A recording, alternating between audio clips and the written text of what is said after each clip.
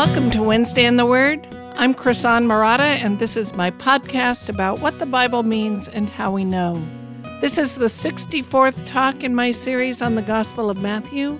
We're going to study Matthew chapter 12, verses 15 through 21 today. Lecture notes for today's talk are on the link below this podcast. You can also find them by going to wednesdayintheword.com/Matthew64. Thank you for listening today. Well, we are still in Matthew chapter 12. In this section, Matthew is focusing on how the Jewish people were responding to Jesus, and as we've seen, it's a largely negative response. In chapter 10, Jesus sent the 12 out to preach the gospel, and he warned them that they would face hostility and persecution. This was not going to be a victory tour. The people would reject them because they also rejected Jesus. Then in chapter 11, we saw that even John the Baptist was confused because Jesus was not acting like the Messiah he expected. Jesus pronounced woe on the Galilean cities because they failed to repent even though they had more opportunity to hear him teach and see his miracles than anyone else. And then he ended chapter 11 with an invitation to follow him. Last week we started chapter 12 and we looked at two stories that involved the Sabbath. Both of them highlight the growing hostility of the Pharisees toward Jesus. We ended with 12:14, which says, "But the Pharisees went out and conspired against him, how to destroy him." All four Gospels confirm that Jesus' view of the Sabbath was one of the reasons the Pharisees rejected Jesus and sought to execute him. The Sabbath was one of their big problems with Jesus. 12:14 leads right into our verses today. Having said that the Pharisees went out and were conspiring against him, Matthew goes on in 12:15 and 16, Jesus, aware of this, withdrew from there, and many followed him, and he healed them all and ordered them not to make him known. There are two interesting little things in these verses. The fact that Jesus withdrew is one, and the fact that he ordered those he healed not to make him known is the other. Matthew explains to us why Jesus withdrew. He knew that the Pharisees were planning to destroy him, so he removed himself from harm's way. We know that ultimately that's going to change. Ultimately, Jesus will walk right into harm's way. When the time is right, he tells his disciples he's going to Jerusalem to be executed and raised again, and then he heads there. But right now, Jesus is being strategic. The situation is dangerous, so he leaves. And in general, we see in the Gospels that Jesus had a habit of moving on. He withdrew when he heard that John the Baptist had been arrested. He withdrew after criticizing the Pharisees. He withdrew when the crowds following him got too large. And he withdrew when he saw that the crowd wanted to make him king by force. This withdrawing is related to the other feature in these verses. Jesus warns those he healed not to tell others about him. Now, we saw this earlier in Matthew 9:29 when he healed the blind men, and we will see it again in Matthew 16:20 after Peter's confession that Jesus is indeed the Messiah. And Mark includes several more examples in his gospel of instances where Jesus warned people not to talk about him. So what's going on with that? Many of us have been in church situations where we are constantly being told that we need to be out there evangelizing. It seems strange to us that Jesus would want those he healed to stay quiet. I think these two ideas are related. Jesus is walking a very fine line. On the one hand, Jesus has a very public ministry where he's calling people to be his disciples. He's preaching, repent, for the kingdom of God is at hand. He's doing miracles that are very compelling to people. Sometimes he makes very strong statements about his authority and his ability to forgive sins, and large crowds are following him everywhere he goes. He refers to himself as the Son of Man, And he makes many claims about what the Son of Man will do. And of course, as we've talked about, the Son of Man is a messianic title. But he also makes many first-person claims. For example, we saw this in Matthew chapter 7, 21 through 23. Not everyone who says to me, Lord, Lord, will enter the kingdom of heaven, but the one who does the will of my Father who is in heaven. On that day many will say to me, Lord, Lord, did we not prophesy in your name and cast out demons in your name and do many mighty works in your name? And then I will declare to them, I never knew you. Depart from me, you workers of lawlessness. We also saw this in Matthew 10, 32 and 33. Everyone who acknowledges me before men, I will also acknowledge before my Father who is in heaven. But whoever denies me before men, I will also deny before my Father who is in heaven. And then the one we just saw in chapter 11, 29 through 30, Come to me, all who labor and are heavy laden, and I will give you rest. Take my yoke upon you and learn from me, for I am gentle and lowly in heart, and you will find rest for your souls. For my yoke is easy and my burden is light. Considering the miracles Jesus performs, the authority he shows in teaching, the claims he's making about himself, and the large crowds following him, Jesus is doing the sort of things that could easily create a mass movement. He could easily turn the situation into his advantage and start a political revolution. But on the other hand, he deliberately tries to avoid creating a mass movement. He teaches, he heals, he confronts the religious leaders, but then he moves on. When the crowds get big, he moves on. When he does a miracle, he tells people not to talk about it. He even commands the demons not to talk about him. And he often speaks and teaches in a way that makes it hard for people to understand him. He speaks in parables. He speaks in hyperbole, such that when the disciples get him alone, they say, hey, explain what you said. What did that mean? So we see this tension. Jesus acts and teaches with great authority.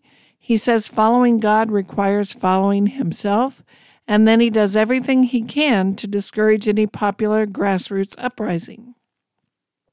In his gospel, John makes an interesting comment that I think is relevant to this. This is John chapter 2, verses 23 through 25. Now when he was in Jerusalem at the Passover feast, many believed in his name when they saw the signs that he was doing. But Jesus, on his part, did not entrust himself to them, because he knew all people and needed no one to bear witness about man, for he himself knew what was in man. Now there's a little bit of wordplay happening here in the Greek that doesn't come through in the English. The Greek word pisteuo means to believe or to trust, and we find it several times in this passage.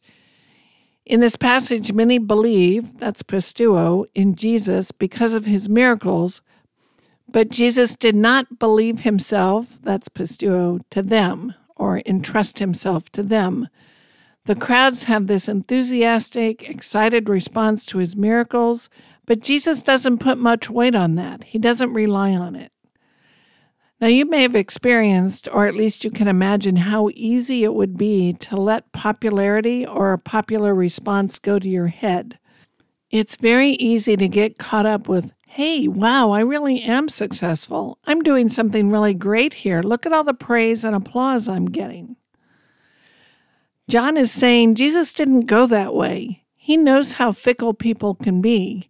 He knows who he's dealing with, and he knows that he might be a passing fad for the crowds. They may love him today, and they may hate him tomorrow. And in some ways, that's what happened. The same crowds that shouted Hosanna as he made his way into Jerusalem, a short week later, shouted for his execution. Jesus knows that winning popularity with the crowds is not going to accomplish his goal. We see these times where the crowds want to make him king, but they don't understand what kind of a king he came to be. They don't understand about the cross. They don't understand there's a bigger issue than the tyranny of Rome. They don't understand that Jesus is going to leave and come back, and they don't understand true discipleship. Creating a grassroots political movement is not going to accomplish what Jesus came to do. Furthermore, he understands that in the end, his apostles will be the ones who carry his message to the world. He spends a great deal of his time training them and preparing them for that task of spreading the gospel after he leaves. He knows it's not time for him to be the head of a mass movement.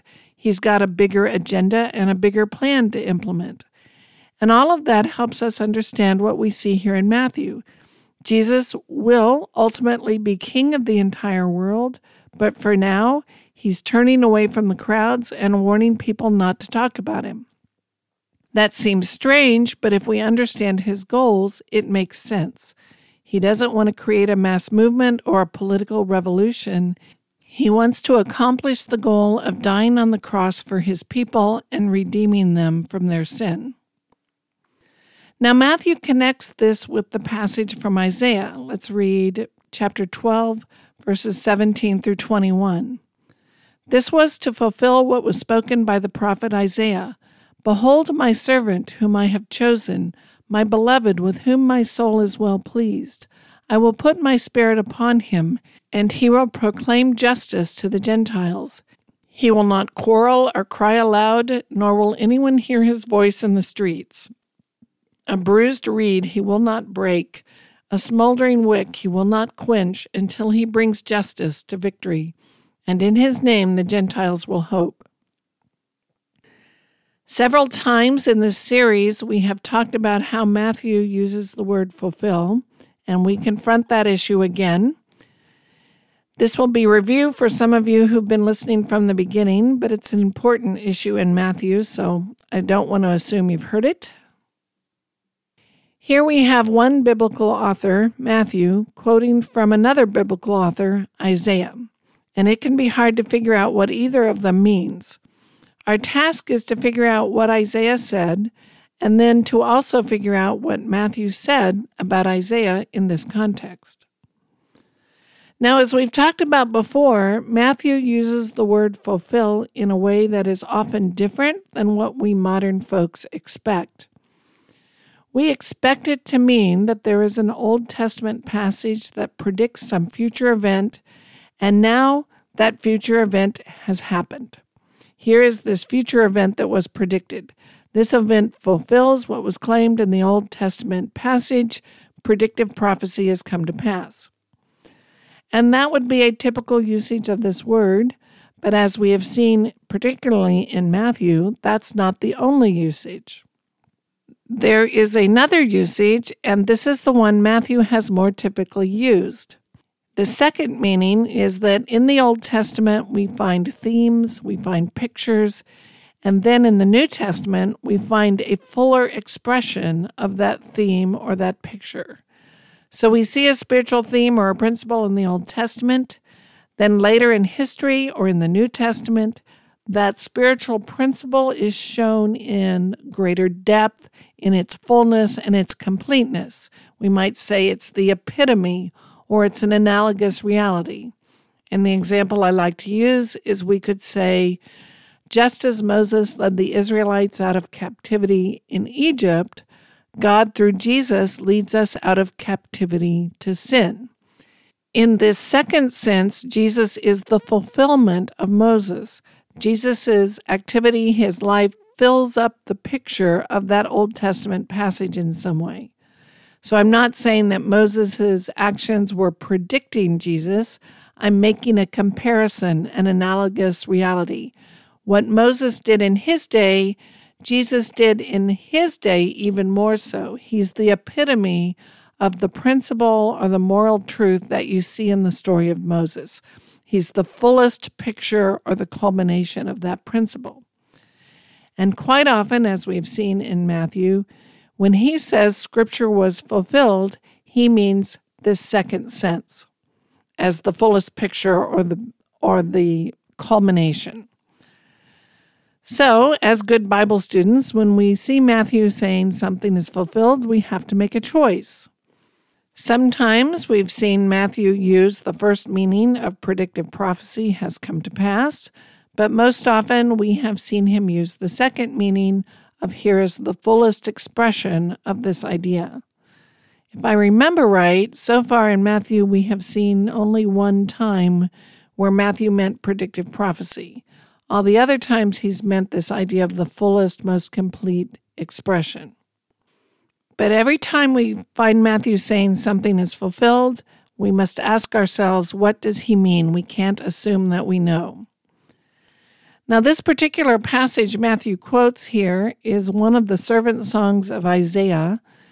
Briefly, let me set the stage for that passage and explain what it is he's quoting. First, where are we in history?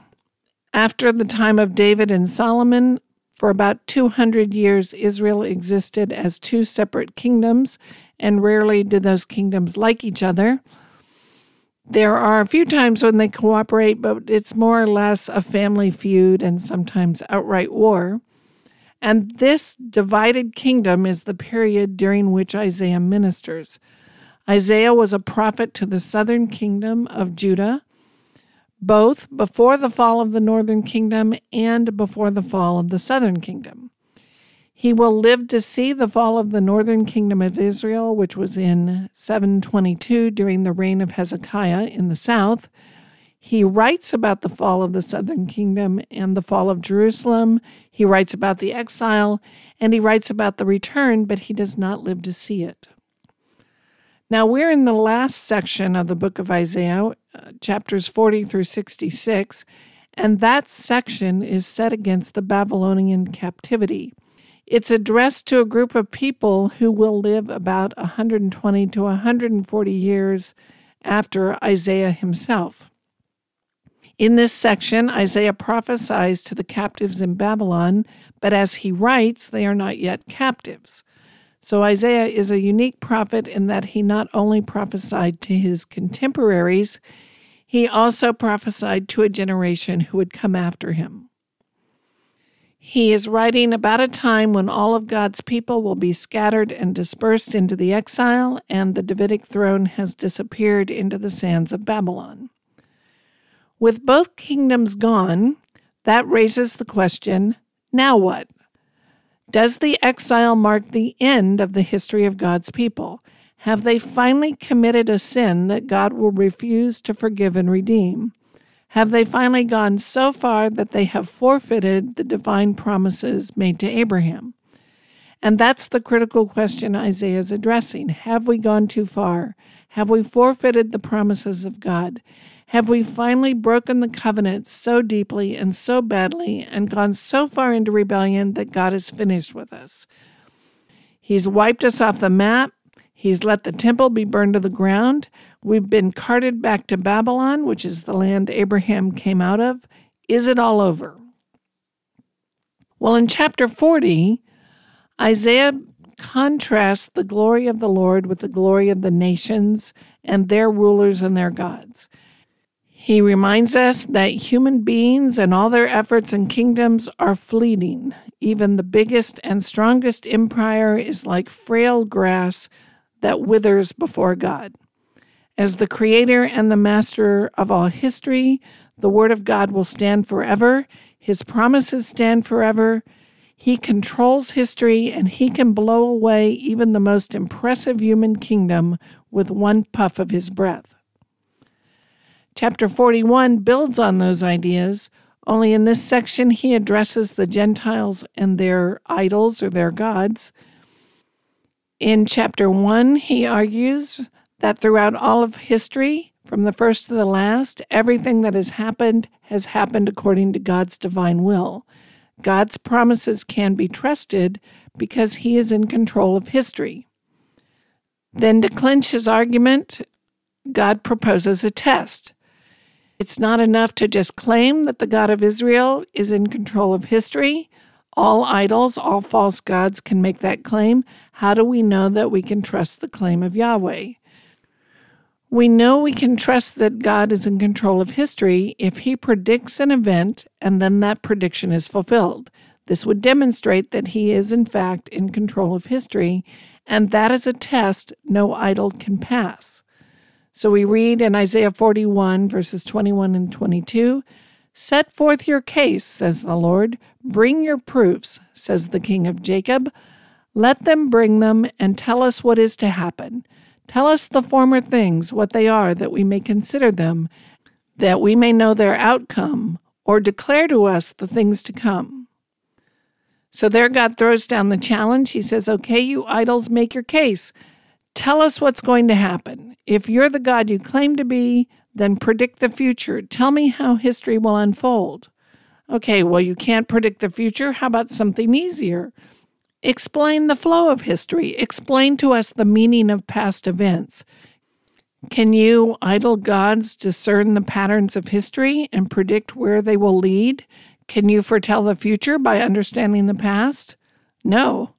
And then he says in Isaiah 41, 26 through 29, "Who declared it from the beginning that we might know, and beforehand that we might say, he is right? There was none who declared it, none who proclaimed, none who heard your words. I was the first to say to Zion, behold, here they are, and I give to Jerusalem a herald of good news. But when I look, there is no one. Among these there is no counselor who, when I ask, gives an answer. Behold, they are all a delusion. Their works are nothing. Their metal images are empty wind." So at the end of chapter 41, God declares the idol gods are false. They can't predict the future. They can't proclaim what's going to happen. They have no answer to the Lord's questions. Their images are but wind and confusion. And then in contrast, the passage Matthew quotes, this is Isaiah 42, verses 1 through 4. "Behold my servant, whom I uphold, my chosen, in whom my soul delights. I have put my spirit upon him. He will bring forth justice to the nations. He will not cry aloud or lift his voice or make it heard in the street. A bruised reed he will not break, and a faintly burning wick he will not quench.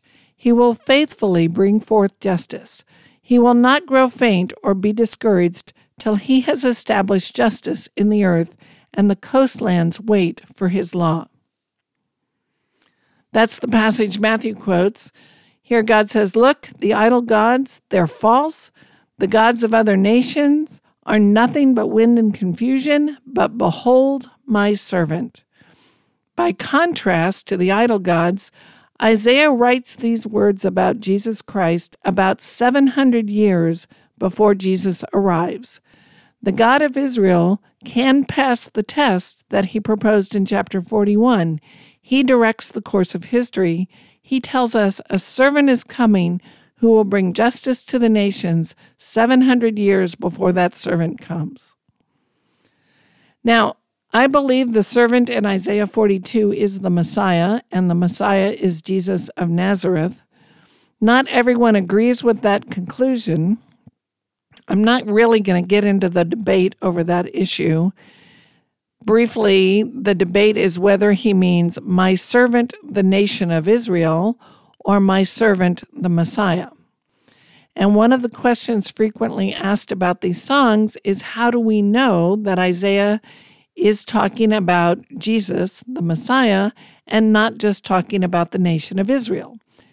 Israel is called God's servant in other passages of Scripture, and this passage could poetically be referring to Israel and not any servant in the particular. Now, we could get lost in that debate. We could spend quite a bit of time on it. I'm just going to give you the briefest kind of summary of how I reach my conclusion that this passage is referring to Jesus. Let's start by comparing this to one of the passages that describes Israel as the servant of the Lord. This is Isaiah 41, 8 through 10.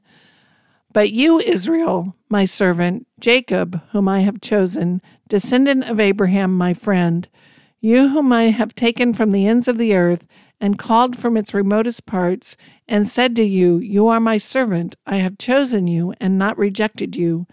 Do not fear, for I am with you. Do not anxiously look about you, for I am your God. I will strengthen you. Surely I will help you. Surely I will uphold you with my righteous right hand. Okay, we see the similarities. Here, Israel is called my servant. Israel is also called one whom I have chosen. In chapter 41, the servant is clearly identified as the people of Israel and the descendants of Abraham. They are spoken to in the second person plural. And the point being emphasized is what God has done for them. God chose them, God called them, God brought them together as a people, He is with them, and He will strengthen them. By contrast, when we look at Isaiah 42:1, behold my servant whom I uphold, my chosen one in whom my soul delights. I have put my spirit upon him. He will bring forth justice to the nations. Now in chapter 42, there's no reference to this servant being a people or a nation. He is referred to in the third person singular, and the point being emphasized is what he's going to do for the nations. His role is active, not passive. He ministers to the people, he suffers willingly for them, he brings about universal justice, and he establishes an everlasting covenant. None of those things do you see the nation of Israel doing. When we add in what Matthew does with this passage, I think we have it on good authority that Isaiah was describing the Messiah, and Jesus is the Messiah. Now again, we could spend hours and hours on that debate. I've just given you a scratch of the surface. That's the barest summary. If you want to investigate it further, there is lots written on this topic, and I invite you to pursue it. I just wanted to give you briefly my conclusion is that this is the Messiah being described, and that Messiah is Jesus. You may have also noticed that Matthew's version is slightly different than what I just read in Isaiah. Let me read that again. This is Isaiah 42:1-4. Behold my servant whom I uphold, my chosen in whom my soul delights. I have put my spirit upon him. He will bring forth justice to the nations. He will not cry aloud or lift up his voice or make it heard in the street. A bruised reed he will not break, and a faintly burning wick he will not quench. He will faithfully bring forth justice. He will not grow faint or be discouraged till he has established justice in the earth, and the coastlands wait for his law. So what I just read you from Isaiah is an English translation of the original Hebrew. In Matthew, I read you an English translation of the original Greek, in which Matthew quotes a Greek translation of the original Hebrew. Without getting into all those technical translation issues, let me just say that Matthew is not quoting exactly. He seems to be paraphrasing and summarizing to make his point. And I don't want to get into that whole debate. Again, you can find that in the commentaries. I have a series of podcasts on the servant songs, so I'm not going to go into this Isaiah passage in detail. If you're interested, I'll put a link in the lecture notes to the servant songs podcasts if you want to go deeper. So I'm just going to summarize what I think is going on in Isaiah, and then we'll go look at what Matthew is doing with it. In Isaiah, the larger context deals with the question raised by the exile. Has God abandoned his people? Did they finally break the covenant so completely that God is going to abandon them forever in exile? God reminds them that his word stands forever, his promises stand forever, he controls history, and can blow away even the most impressive human kingdom with one puff of his breath. To prove it, he challenges the idols to a test, asking them to predict the future. Of course, they can't. By contrast, God tells us about a servant who is coming, but he tells us approximately 700 years before that servant comes. Isaiah tells us this servant is given by God himself as one who will bring universal justice to the nations. God fully equips the servant with his spirit. The servant responds not by seeking his own justice, but by seeking justice for his people. In the process, he suffers, but his suffering and oppression does not hinder his success. Instead, God uses it to bring about perfect justice a universal, everlasting justice that can be found in no one else. And I think Isaiah is predicting the Messiah. Now, what's Matthew doing with the passage? Isaiah says that God has chosen the servant. God is well pleased with his servant. God has put his spirit upon the servant, and the servant will proclaim justice to the nations. Ultimately, he will bring justice to all the nations, and the nations put their hope in his name. Given the context of Matthew 12, 15, and 16 about Jesus withdrawing when the Pharisees seek to kill him and asking people not to talk about his miracles to avoid stirring up a mass movement, I think the language that interests Matthew is what he quotes in 19 and 20. He will not quarrel or cry aloud, nor will anyone hear his voice in the streets. A bruised reed he will not break, a smoldering wick he will not quench, until he brings justice to victory. If someone's going to establish a universal, everlasting justice, we would expect that he would have to do that by force. We would expect that person to be some kind of conquering hero. We would expect that he has come to fight. We would expect him to rally an army and beat back the forces of evil. Because evil's not going to give up without a fight. If our hero's going to conquer evil and bring justice, we expect some kind of revolution or battle. But Isaiah says, the servant will not quarrel or cry aloud, and no one will hear his voice in the streets. Well, if you want to gather support for a cause, you go out into the street, into the marketplace, and you make your case. You call out and chant like workers on a picket line. You raise a ruckus like protesters in front of a government building to get your cause heard. When you don't have newspapers or the internet, the town crier would cry out in the streets to get the message out. Well, how are you going to rally an army? You cry out in the streets. But you won't hear the voice of the servant crying out in the streets, and that corresponds with what we see in Jesus. Jesus walked away from fights with the Pharisees. When the crowds want to seize him and make him king by force, he slips away. He doesn't yell or proclaim his cause in the streets. Instead, he warns others not to talk about him. He avoids raising a big public ruckus. For Jesus, the road to victory was not one where he would gather a groundswell of support, rally the masses, and overthrow Rome. That's not how he's going to bring about justice. He is the champion who will bring about justice, but he's not going to accomplish it in the way we expect. I think this language about the broken reed and the smoldering wick refers to a lowly and broken people. A bruised reed is crushed but hasn't yet broken into pieces. A smoldering wick is one that is burned all the way down to the end but has not yet gone out. If you have a reed that is almost broken or a candle that's about to go out, it doesn't take much to finish the job. Just a tap or a puff of wind will finish it off. I think both these images point to the fact that he will lift the spiritually poor and needy. His people are not too far gone, even in the exile, even in slavery to sin and death. The servant is so gentle in his crusade that he won't break even bruised reeds or snuff out an already smoldering wick. I think the picture is his activity is so quiet and unassuming that he would not crush or destroy anyone. He will not incite violence. He will not amass an army. Rather, he will offer himself instead. He will liberate others by offering himself as the sacrifice.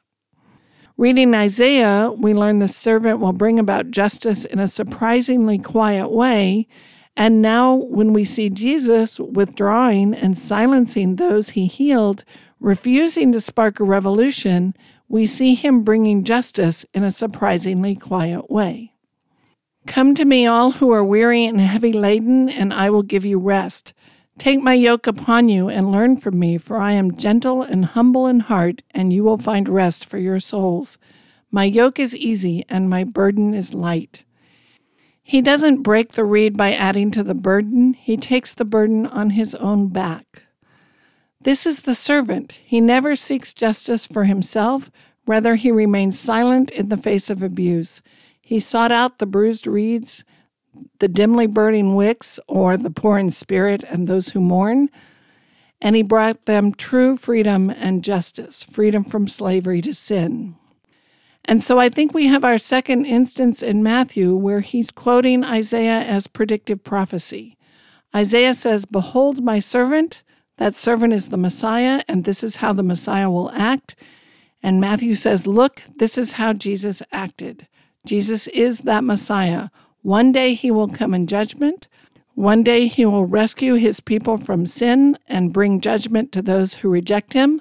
But right now, he's coming quietly. You won't hear his voice in the streets because he's got a bigger plan to accomplish. He didn't come to rally an army and overthrow Rome. He came to die on the cross for his people. You've been listening to the Wednesday in the Word podcast. My mission is to explain not only what a passage means, but how we figure it out. If you haven't visited my website lately, WednesdayInTheWord.com, I encourage you to stop by. Rather than being covered with ads, my website contains a wealth of Bible study materials designed to help you improve your skills and understanding of Scripture. It's all free, no ads, no donations. If you want to thank me, please join the mailing list. Leave a positive rating or review wherever you listen to the podcast. But most importantly, tell a friend what you learned and maybe where you learned it. Our theme music is graciously provided by Reggie Coates.